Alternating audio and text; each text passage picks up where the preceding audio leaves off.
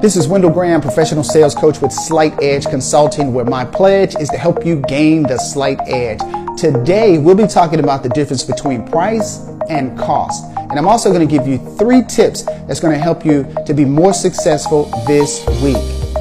Years and years ago, I called an electrical contractor to come out to install a ceiling fan. He showed up on time, handed me his business card, looked at the job, and wrote out an estimate. He said it's going to be $125. We can get started next week. I thanked him for his time and we parted ways. Well, I like to be a smart consumer, so I called a second contractor. He looked at the job, but when he came down off of his ladder, he asked me a question and I thought this was excellent. He said, "Mr. Graham, how important is safety to you?" I said, "Extremely important."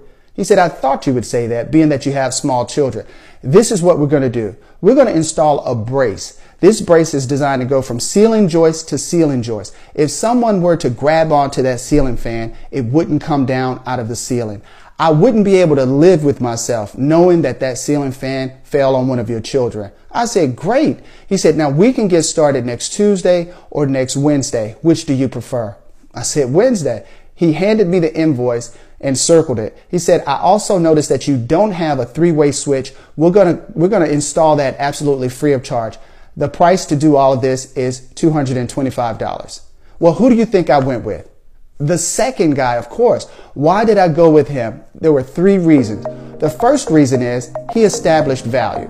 He let me know that he was not only concerned about the job, but he was also concerned about the safety of my family.